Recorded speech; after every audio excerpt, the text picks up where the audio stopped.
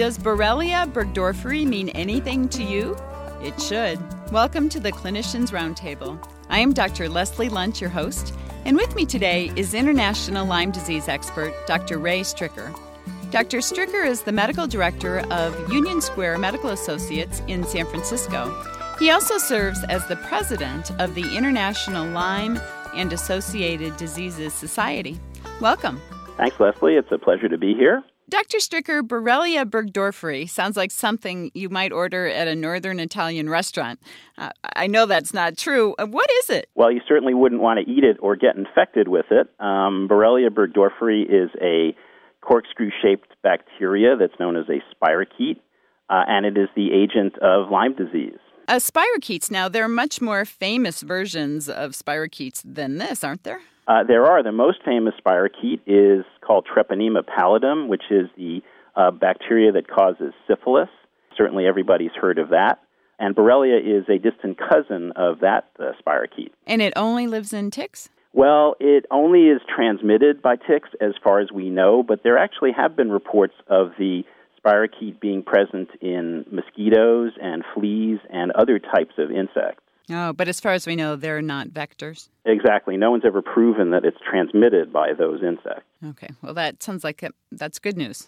That is. So can you culture this bug easily? Well, that's one of the problems. You really can't. There are some laboratory strains of the spirochete that can be cultured, but most of the strains that are found in the wild are very resistant to culture, and that's been a problem in terms of developing a good diagnostic test. Mm-hmm.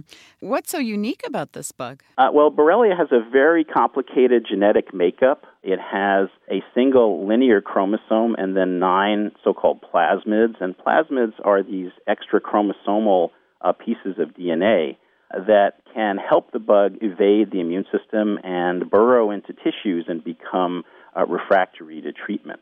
Now, are there any antibiotic-resistant strains? Classically, we thought that there weren't, but in recent years we've seen some studies of strains that are resistant to certain antibiotics, including the fluoroquinolones and the macrolides.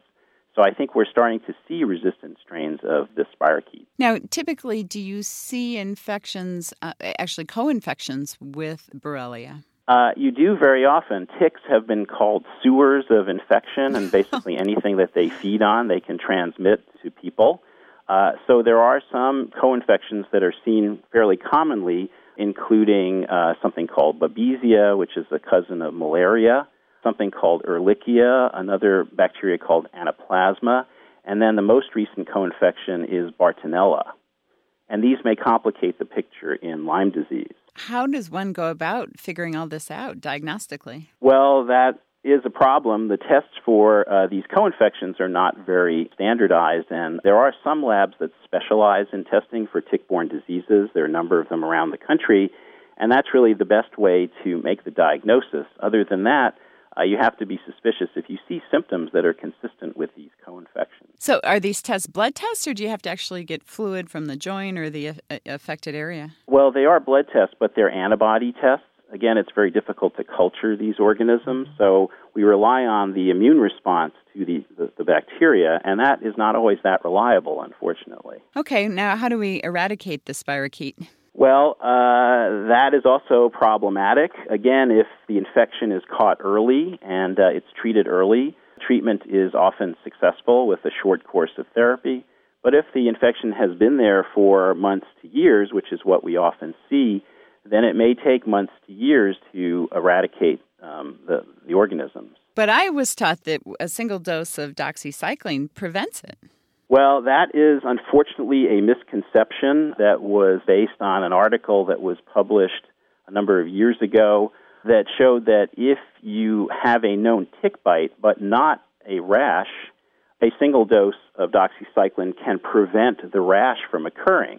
The problem with that study is that they only followed their patients for about 6 weeks, so it's conceivable that in spite of that single dose, these patients developed later disease. There's no long-term follow-up. And also, the study has been misinterpreted as showing that if you have a tick bite and you come in with a rash, then a single dose of doxycycline would be sufficient. And that's not at all what the study said. So that study has led to significant mistreatment of patients with Lyme disease. Ray, how did this bug get its name? Well, it's named after a microbiologist, Willy Burgdorfer, who was the gentleman who identified this spirochete in ticks. He was doing some work for the Rocky Mountain Labs, and he happened to notice that there was this strange-looking corkscrew-shaped bacteria in some of his ticks. And from there, he made the association between the bacteria and Lyme disease, and that was in the early 1980s. Oh, so all this is relatively new. Oh, it's very new. For an infectious disease, this is really recent history. And there's really been an explosion of information about Lyme disease. There are more than 18,000 articles in the medical literature about it. And it's really a disease that's only been around for about 30 years, at least in this country. Now, there have been articles, and I know much controversy, that chronic antibiotic treatment is pointless.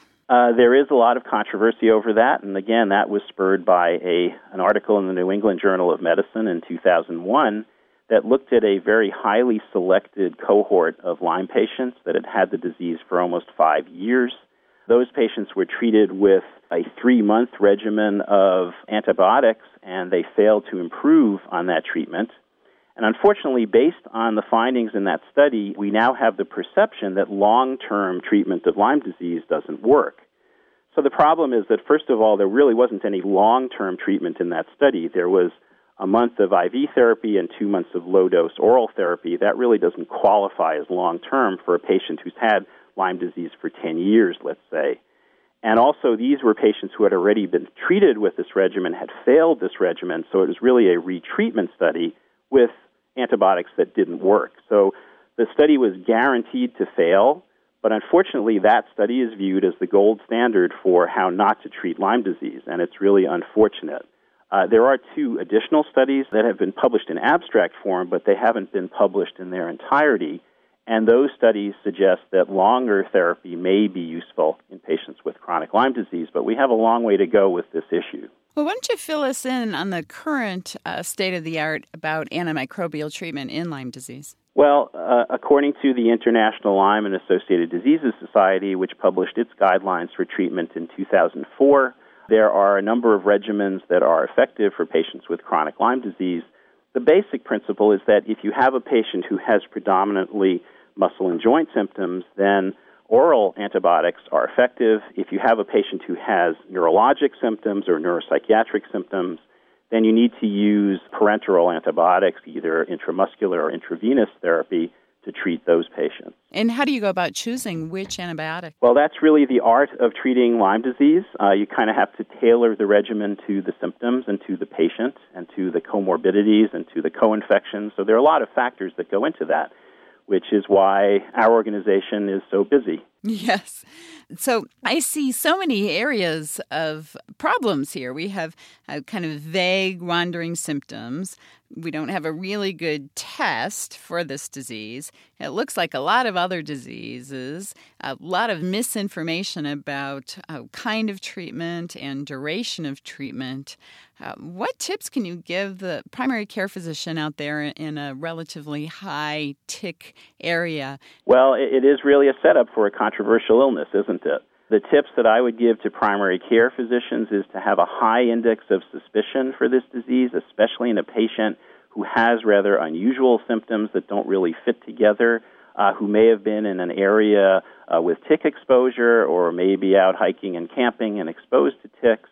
And then to consult with the ILADS website at www.ilads.org, which has lots of information for practitioners concerning Lyme disease and how to get more information about the diagnosis and treatment of the disease. So ILADS is IL... ADS, it's the International Lyme and Associated Diseases Society. ILADS.com?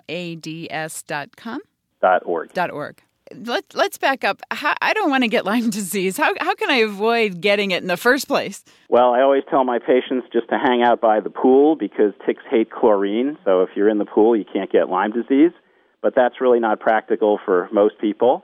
When you're out in so-called tick habitat, which is basically anywhere in the woods or grassy or wooded areas, you should wear light-colored clothing that makes it easier to spot ticks.